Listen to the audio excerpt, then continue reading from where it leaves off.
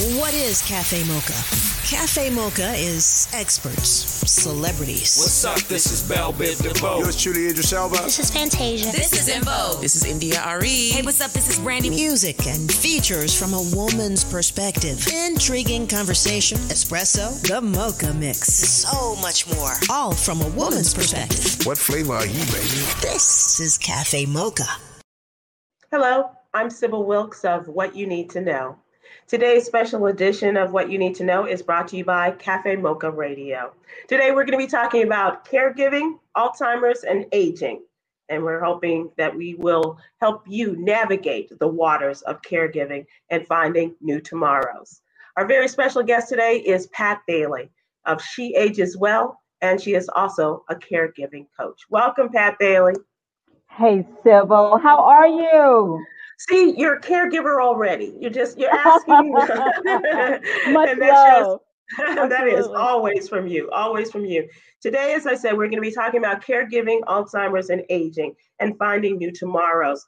Let's talk about the state of caregiving in the African American community, because there's so many facts and figures that we don't know, and that a lot of people are just learning about in terms of how invasive this disease is in the African American community. And let's talk about this. First of all, Pat, as you have noted, there are 6 million cases of Alzheimer's in this country. Yes, absolutely. And it's a really large and staggering numbers, because if I go back to the 90s as to when my mother contracted Alzheimer's, there was 5 million. So think about that. In something of how many number of years, there's already 6 million. And when we look out towards 2050, we anticipate this going to triple. It is a very good word. Invasive is a very, very, very appropriate word for this condition. And we will, and it's for people who are watching, we will give the definitions and help people as this. But right now we're talking about just in terms of the numbers, and especially as it affects the African American community, 2.2 million African Americans are currently suffering from Alzheimer's. It's so staggering, and it's really difficult for everybody to kind of wrap their arms around the serious impact as to how it relates to us. And it has everything to do with lifestyle indicators. It has everything to do with choices as well. But it has something to do also with areas outside of our control, i.e., they're now even saying that discrimination in education can also lead to cognitive decline, which leads to Alzheimer's. Yeah. And so that just kind of boggles the mind, Pat, in terms of the struggles that our children are having right now in the midst of a pandemic, and how that could affect that particular student down the line as we go through their adult lives. So in that end, there is a greater movement right now to begin to chronicle just that. There's research studies that are associated primarily with over the age of 65. In that there's about 1 in 3 seniors today that die as a result of Alzheimer's. And my mom actually, 1 in 3. And my mom also died as a result of Alzheimer's. And so now there is a move to say, with the early onset that it was seen about 10 years ago with 50-year-olds, we need to go back even further. Because you're right, the studies are even beginning to touch on, as it relates to the African American community and the subject of stress, generational stress. Mm-hmm. There are things that we have worried about in being in what I think we sometimes have felt something like a predatory state in the United States, right? Right. Mm-hmm. How has that become prevalent in our overall health and well-being? Sure. That's why the word invasive means so much. Yeah. Okay, so we're giving people a lot of numbers. We're talking about 6 million cases of Alzheimer's in the U.S. currently. We're talking about 2.2 million Black Americans who are suffering from Alzheimer's. And here is the most devastating or perhaps the most concerning figure. 50% of all African American households are affected by Alzheimer's. What does that mean, and what does that look like? If there were two of us in a room, Mm-hmm. one of us impacted by Alzheimer's. Mm-hmm. It is just that illuminating. It is. I remember being at an event recently, and I asked the question of an audience: how many people in the room have been impacted by Alzheimer's? If they would please stand, and the number was very true. Mm. 50% of the room stood because it's Big Mama. You know what I'm saying? It's Mm. Pawpaw. It's my sister. It's my brother. It's my husband. It's my wife. It's everywhere.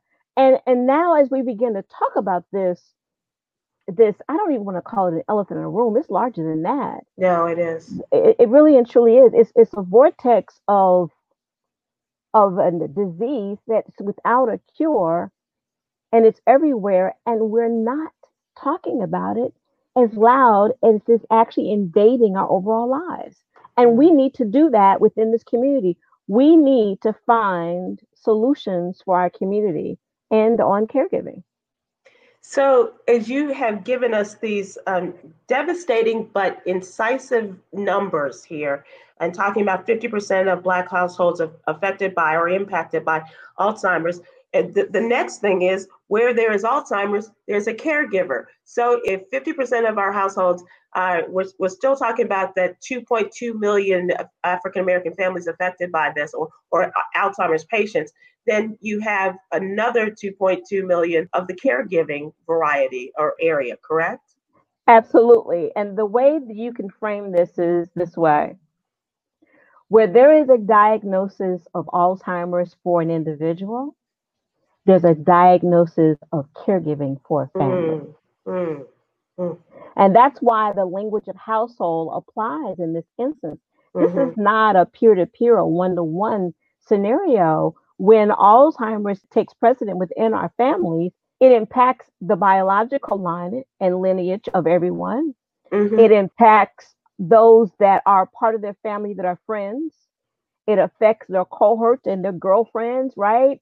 It Right. affects their church members. It's everywhere and everything.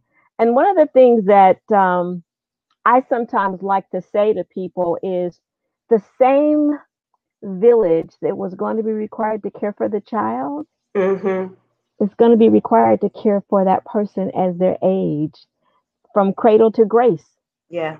Mm. And we're going to have to wrap our arms around what this means for all of us, because for those that are suffering in silence, we need to now help them find new tomorrows. It's just that simple.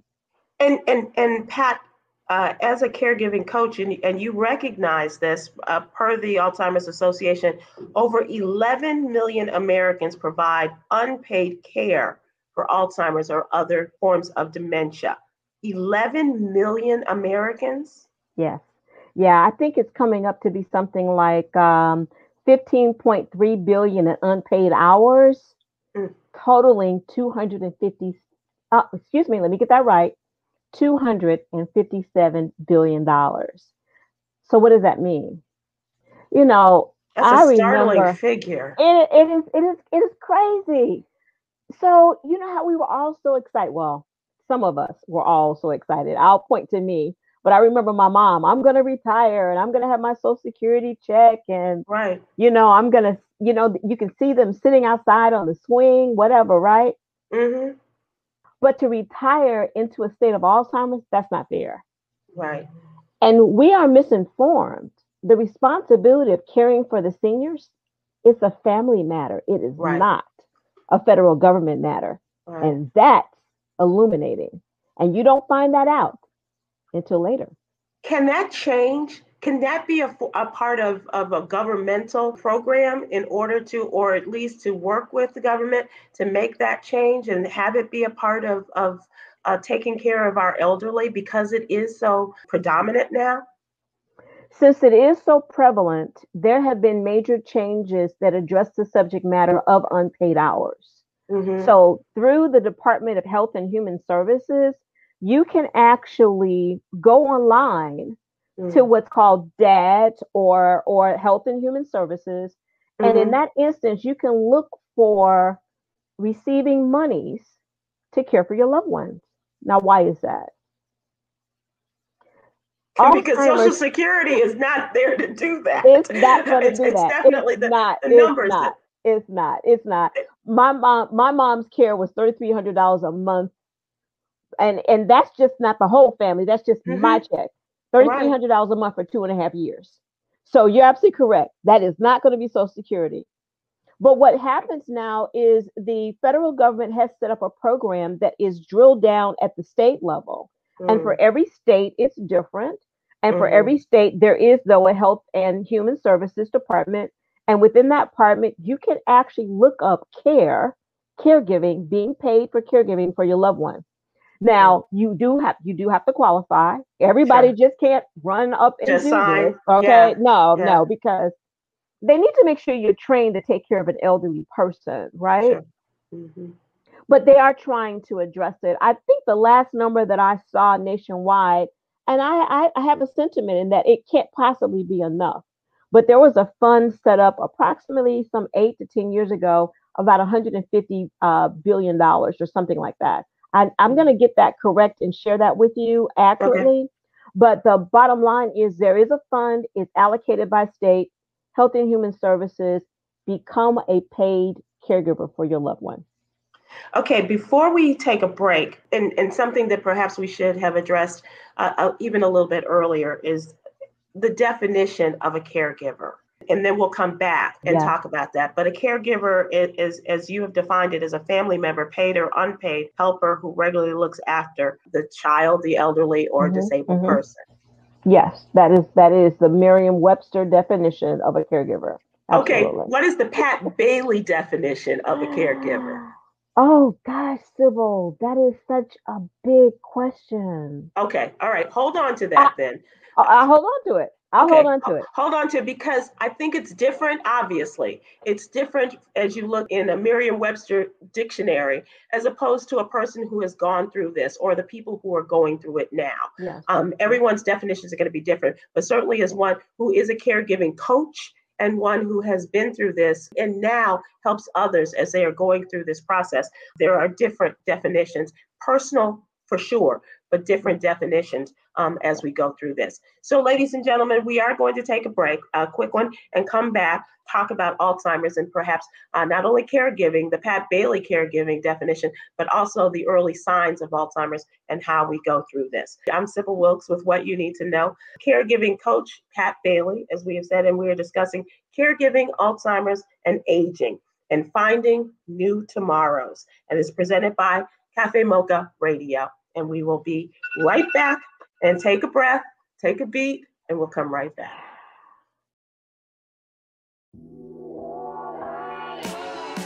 Announcing the Mocha Podcast Network, an innovative lifestyle podcast network featuring conversations from a Black perspective.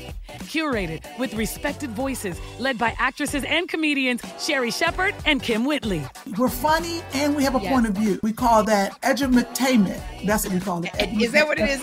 Veteran TV journalist Rolanda Watts. Shocking the heck out of everybody. The legendary Funky Divas in Vogue. This topic is girl groups in the industry.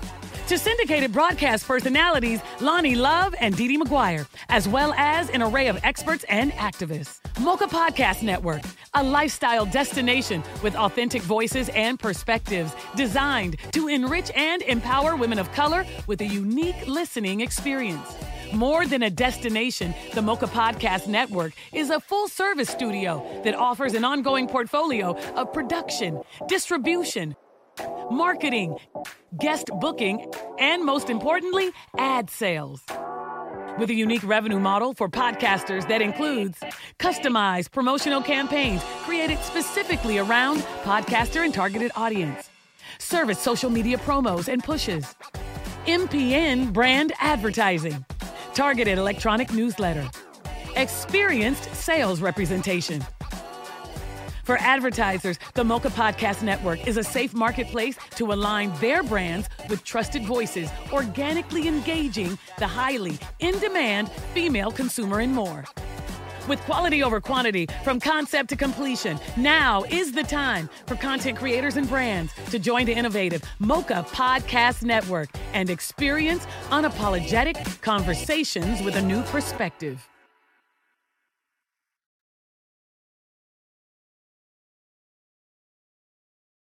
We're back, and as we have been discussing caregiving, Alzheimer's, and aging, finding new tomorrows of this special edition of What You Need to Know, brought to you by Cafe Mocha Radio. And Ms. Pat, let's talk about the early sign. We'll talk about your definition of caregiving and what that looks like to you, as opposed to the definitions we find in our dictionaries. The most important thing that I would share on my side is I became the guiding light for my mom. I became the advocate for all of her living the rest of the years of her life. And when I tell you the responsibility was staggering, because when that switch came on that you are a caregiver, you then recognize what you don't know. You have no idea what it takes to care for someone in a disease that you were completely uninformed about. And more importantly, exactly what the stages are going to be, what to anticipate. There is no written plan, and you are the lead. You are the quarterback of mom's future. Wow. Complicated. And as we know, and especially if we've grown up in a household where we have not seen this before, that type of caregiving and this new adventure, of course. But the faces of caregiving are also different as well. It is, as you might expect, more women than men, correct? Absolutely. They actually are saying that the number's got to be somewhere between 60 to 75%, of all caregiving is done by women. And it's not just the umbrella of women. It's the fact that these women are also working. Right. Yeah. And you are, you're evidence A, I really truly was. I was that quote unquote senior level executive. I come down to Texas to get this way cool job, and I left mom in good care in Chicago. We didn't know she had Alzheimer's. And the takeaway is that I'm traveling 52 trips a year. Just in terms of letting people know, because and what you're doing as a caregiving coach, you are demonstrating that you've been through this, but you're also encouraging people to recognize that you're not alone, that there are others who are there to help you, and that there are resources. And we're going to talk about that. There are solutions, correct, to help you find these new tomorrows. That's correct. Definite, some phenomenal solutions today that were not there for me during my tenure. But I also believe that the direction is the opportunity, of which I want to say thank you, Sybil, so much for giving me this opportunity, and to Cafe Mocha Radio, because how do we let people know that they're not alone? Right. Yeah. Because it does seem like a very desperate situation when this is first entered into your world, your sphere there. And especially when we don't even know what we're dealing with oftentimes. Yeah. So let's talk about the early signs of Alzheimer's and aging well as memory loss. Even those of us, who are aging well are still experiencing, why did I come in this room? I forgot why I came in here, kind of deal. So let's talk about cognitive decline and what it is. So really, you want to look at cognitive decline as a memory loss. It is dealing with your critical thinking. It is your problem solving. And the way it became prevalent in our instance is mom couldn't balance her checkbook anymore. And and that was her area of expertise in numbers. She was a bank teller. No way would a bank teller who had a balance ratio of about 99% over 17 years reach a point in their life where they can't balance a checkbook. But there are other signs that deal with, I like the part about you saying, hey, I walked in a room, you knew it was a room. I want to point that out to you, okay? Yeah. Now, if you didn't know it was a room, it would be a real problem. But it's measurable decline associated with even the simple daily living aids, such as cooking. It's cleaning. I mentioned money management. And the cooking aspect was prevalent. One of the siblings came home one day and mom was actually, she was a really pretty good cook. She was actually microwaving a hot dog and ice cream. Mm. You know, on some days, a hot dog and ice cream ain't a bad combination. I'm just saying. But for your mom, and I'm talking as a woman, who uses her stove for books. So, but for a gourmet cook, for a woman who is known as the family chef, that is concerning. Exactly. Now, I'm not going to say that my mom didn't like her ice cream, because she did. Obviously, it was there when she needed it. And obviously, she liked her hot dog. But I tell you what, they didn't fit together. And you can watch the daily living of a person point out something that's different. Getting lost. Getting lost in a car is extremely important to note. Putting things down, and it isn't so much that you left the keys in the refrigerator. It's that when you open the refrigerator, you didn't recognize that it was your keys anymore. Yeah. It's little things that add up to mean a lot. And we can talk about the repetitive nature of them saying things over and over again, and then I'm not understanding why. But it should be a trigger to all of us that when our elderly individuals in our life begin to do that, and it is not in this instance invasive, but pervasive, it's constant, right? Let's have a conversation with the doctor. So is it fair to say there are no more good days and bad days, that they are all showing days of decline? Or can there be a mix? There's going to be a mix. The thing that I would probably opt to say to people more than anything is we don't seem to set up the planning of a well check for our parents and our loved ones. It's almost as if we let it happen. And we have an opportunity to recognize now there is this condition called Alzheimer's, and it is 50% of African American households. So let me check on Pawpaw and Big Mama and my sister and my sibling, and let's play some games.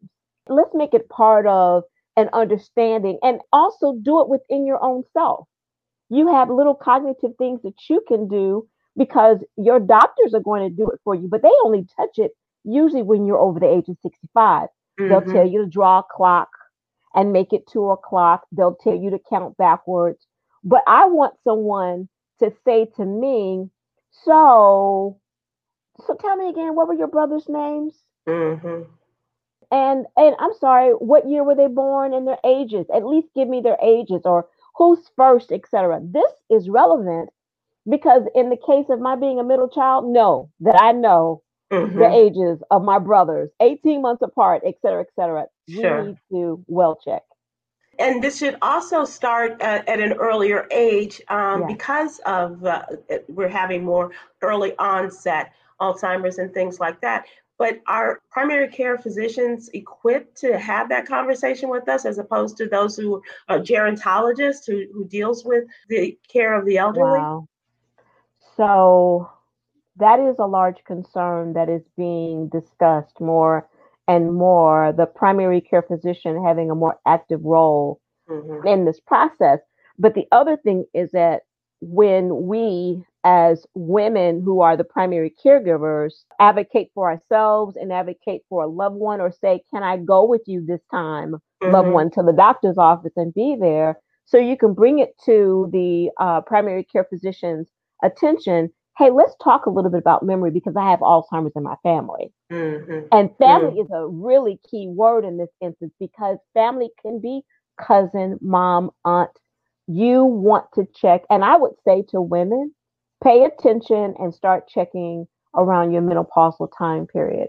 I want the women to begin to recognize cognitive impairment can actually, and we need to say this, dementia is the umbrella for Alzheimer's. But they can be cognitive impairment that's related to other diseases and other medications and other conditions.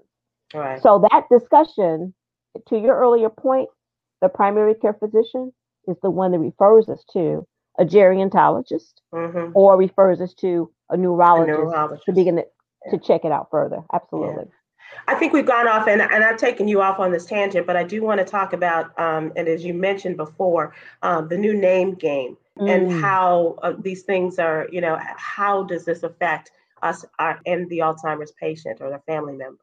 These are different tips and tools that I developed in helping caregivers care for my mom because my mom had to be placed in the care of someone else. I did not like it, but I'm a marketing person.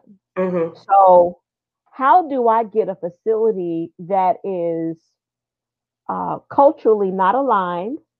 If I were to tell them to place on Brook Benton and walk on the wild side, if I was to tell them to BB King, you know what I'm saying? They would not get that. Okay. They just would not have understood that. So it became a name game and I created cues. And these cues were, they would do things like, so name your children. Who are you married to?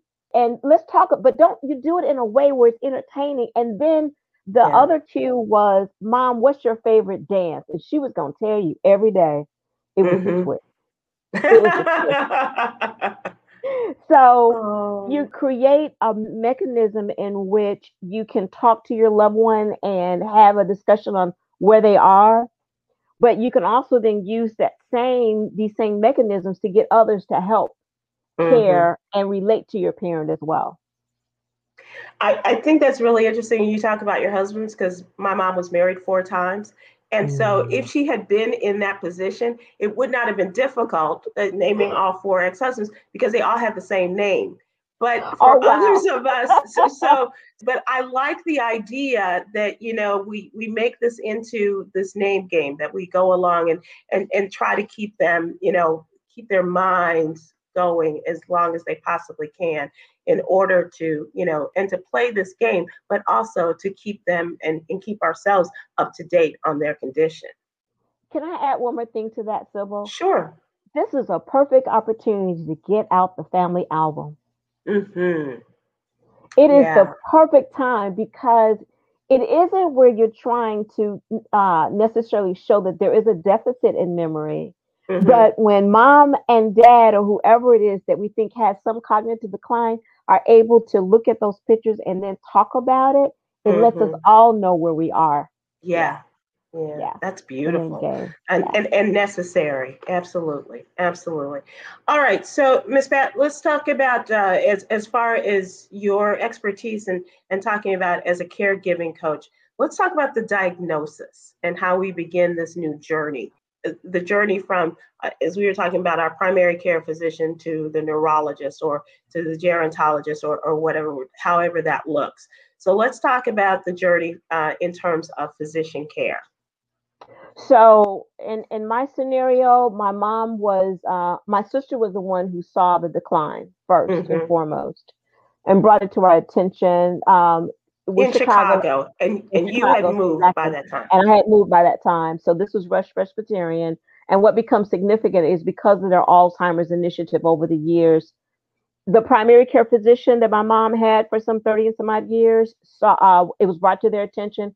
And then she went through the different studies, the neurologist. Now, there are various different types of studies that the neurological team will take to put into play. And some of it may actually be a brain scan also, by the way. That could be very well included. And in that instance, the doctors were very good, even in the latter 90s, to bring us all in as a family to give us that diagnosis. Now, what does that mean typically? Well, we need to recognize that where the doctors can diagnose the disease and the doctors can also then share, here's the recommended medication. Caregiving is not a prescription. Say that again. It's not. It's a condition. And so we left there understanding that mom had Alzheimer's, but we had to quickly figure out who was on first, what were our roles. Oh my gosh, financially, what does this mean? Where's the best way for her to live? I'm in Dallas now. Right. And I was typically the one who was the caregiver in the family for the siblings, for mom, et cetera, et cetera. So now what happens? Now there are resources that's available, mind you. And I know we're going to talk about that. But the bottom line is people need to be aware of, and I need to stress this. There are two words I want everybody to own. Even when talking with your primary care physician, there is a concept and a known two words called doctor's orders.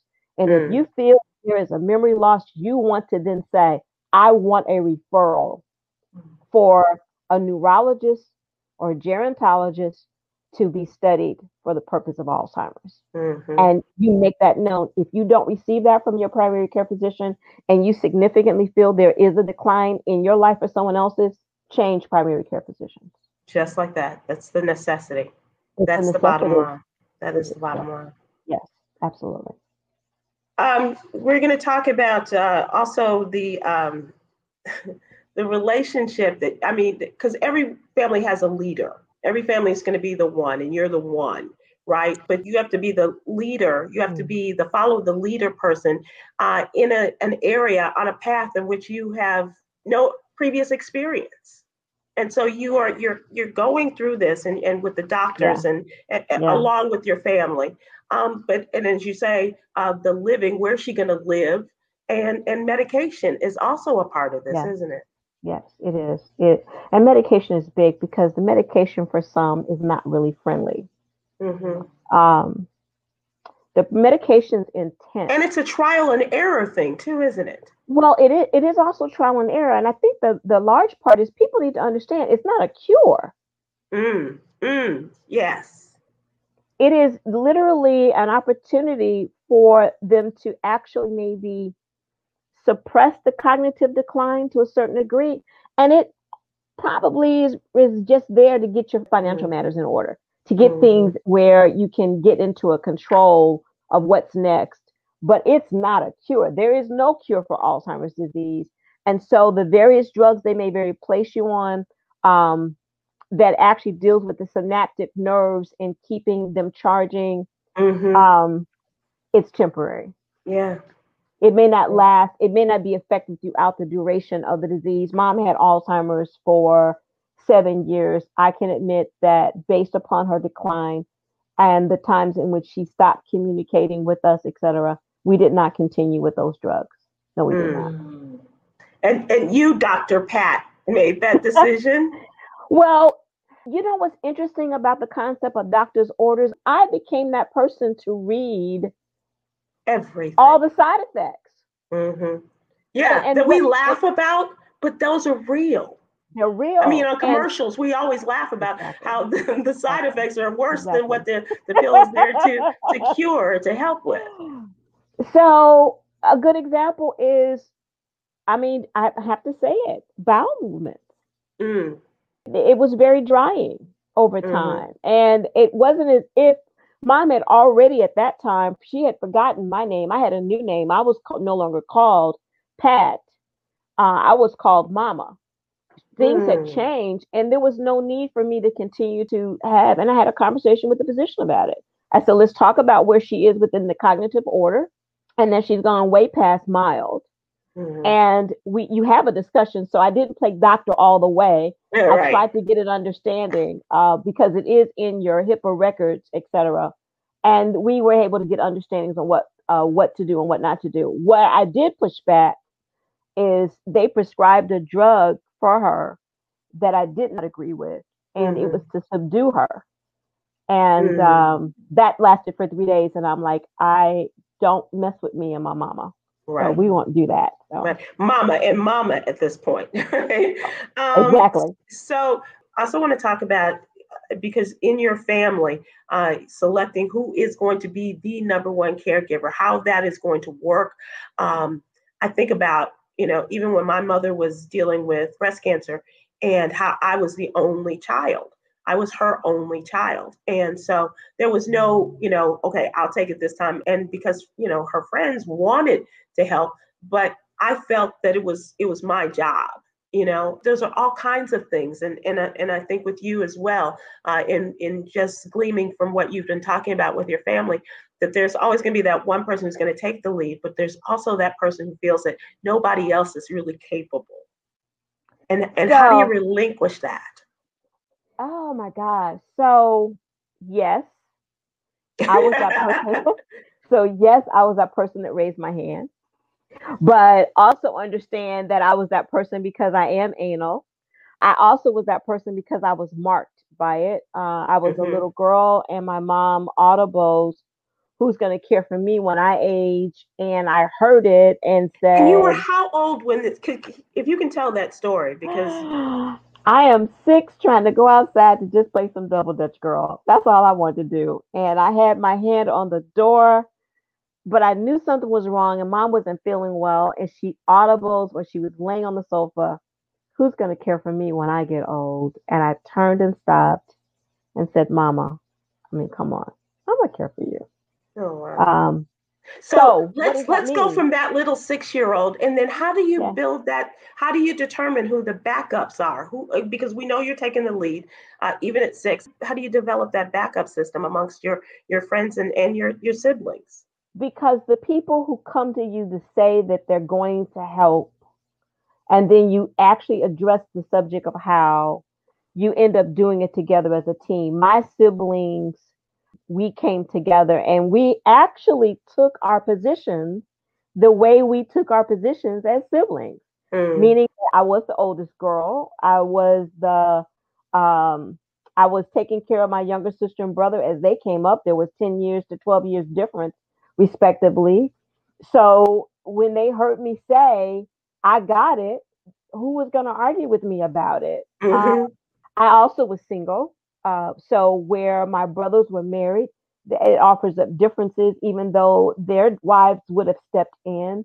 The question was who. I took it, and then we began to talk about our varying roles. What is that, mm-hmm. going to look like? And I actually was very clear at times when I need a break. And I have to also understand that my mischievous nature did surface on multiple occasions with my siblings to create engagement and havoc at the same time, Mm-hmm. because it was not easy.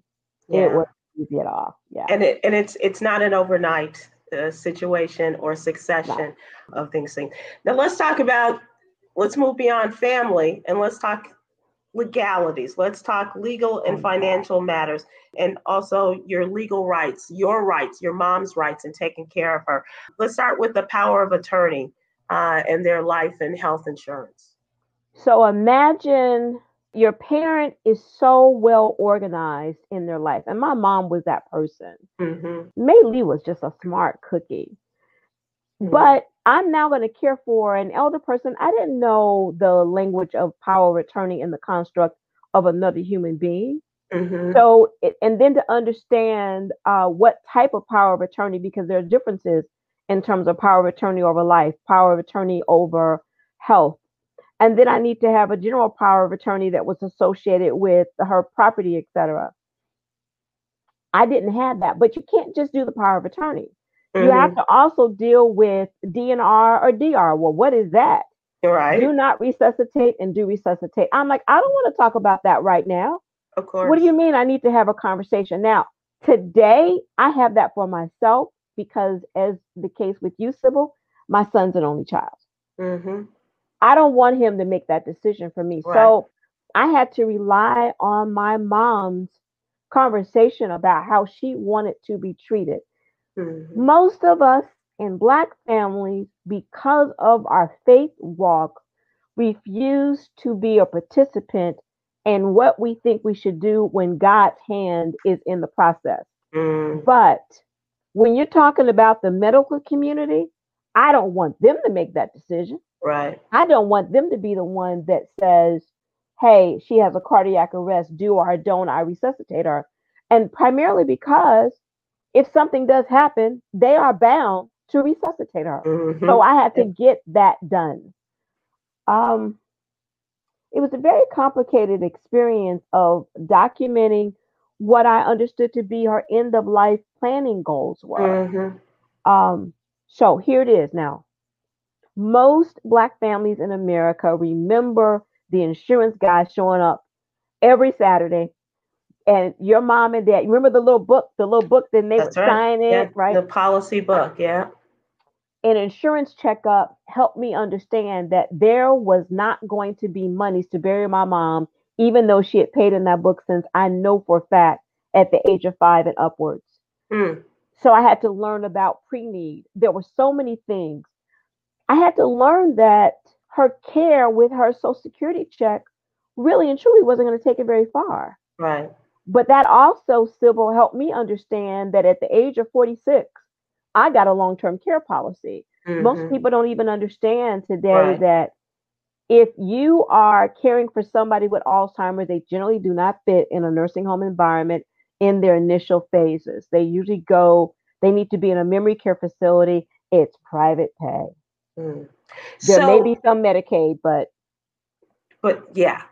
And we are, the time is not our friend here, but I do want to talk about, so there are all these legalities in terms of health insurance and DNRs and all of these things that you have to work through, your wills and your trusts and things like that, long-term care, as you mentioned, and insurance and what have you. But also, this is really interesting to me, developing the new support system and household help and how that is all working together as we are dealing with our family member.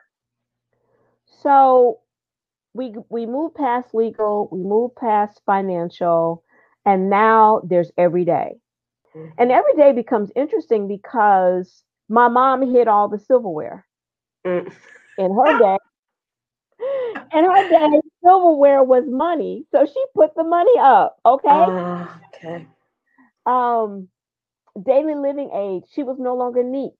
She was very neat. Her room is junky. Her clothes are down. No. In our household, before you went to bed, there was no clothes in the chair. There was no clothes on the bed.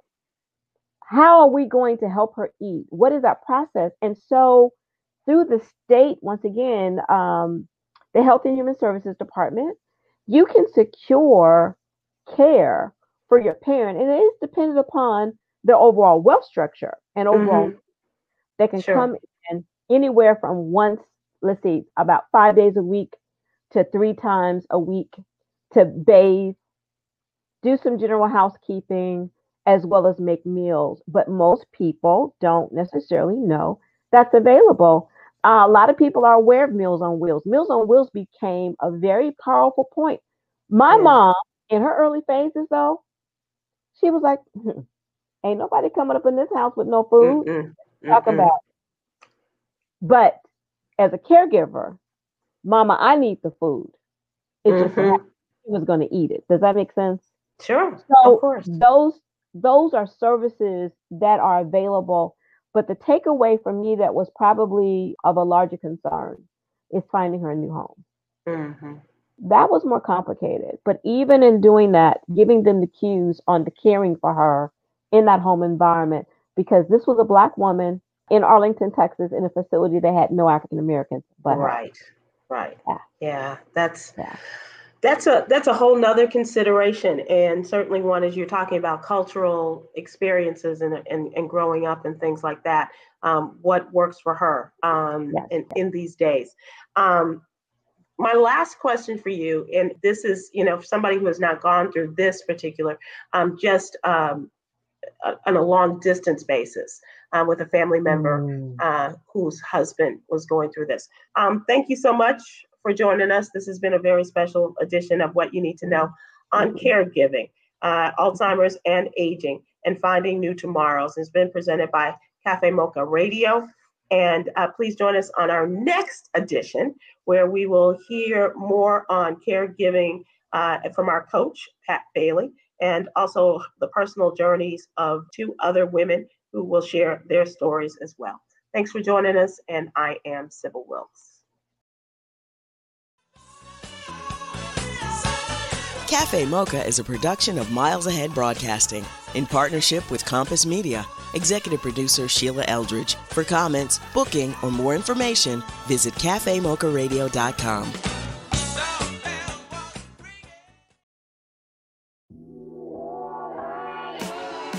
Announcing the Mocha Podcast Network. an innovative lifestyle podcast network featuring conversations from a Black perspective. Curated with respected voices, led by actresses and comedians Sherry Shepherd and Kim Whitley. We're funny and we have a point of view. We call that edutainment. That's what we call it. Is that what it is? Veteran TV journalist Rolanda Watts. Shocking the heck out of everybody. The legendary Funky Divas in Vogue. This topic is girl groups in the industry. To syndicated broadcast personalities Lonnie Love and Dee Dee McGuire, as well as an array of experts and activists. Mocha Podcast Network, a lifestyle destination with authentic voices and perspectives designed to enrich and empower women of color with a unique listening experience. More than a destination, the Mocha Podcast Network is a full-service studio that offers an ongoing portfolio of production, distribution, marketing, guest booking, and most importantly, ad sales. With a unique revenue model for podcasters that includes customized promotional campaigns created specifically around podcaster and targeted audience, service social media promos and pushes, MPN brand advertising, targeted electronic newsletter, experienced sales representation. For advertisers, the Mocha Podcast Network is a safe marketplace to align their brands with trusted voices, organically engaging the highly in-demand female consumer and more.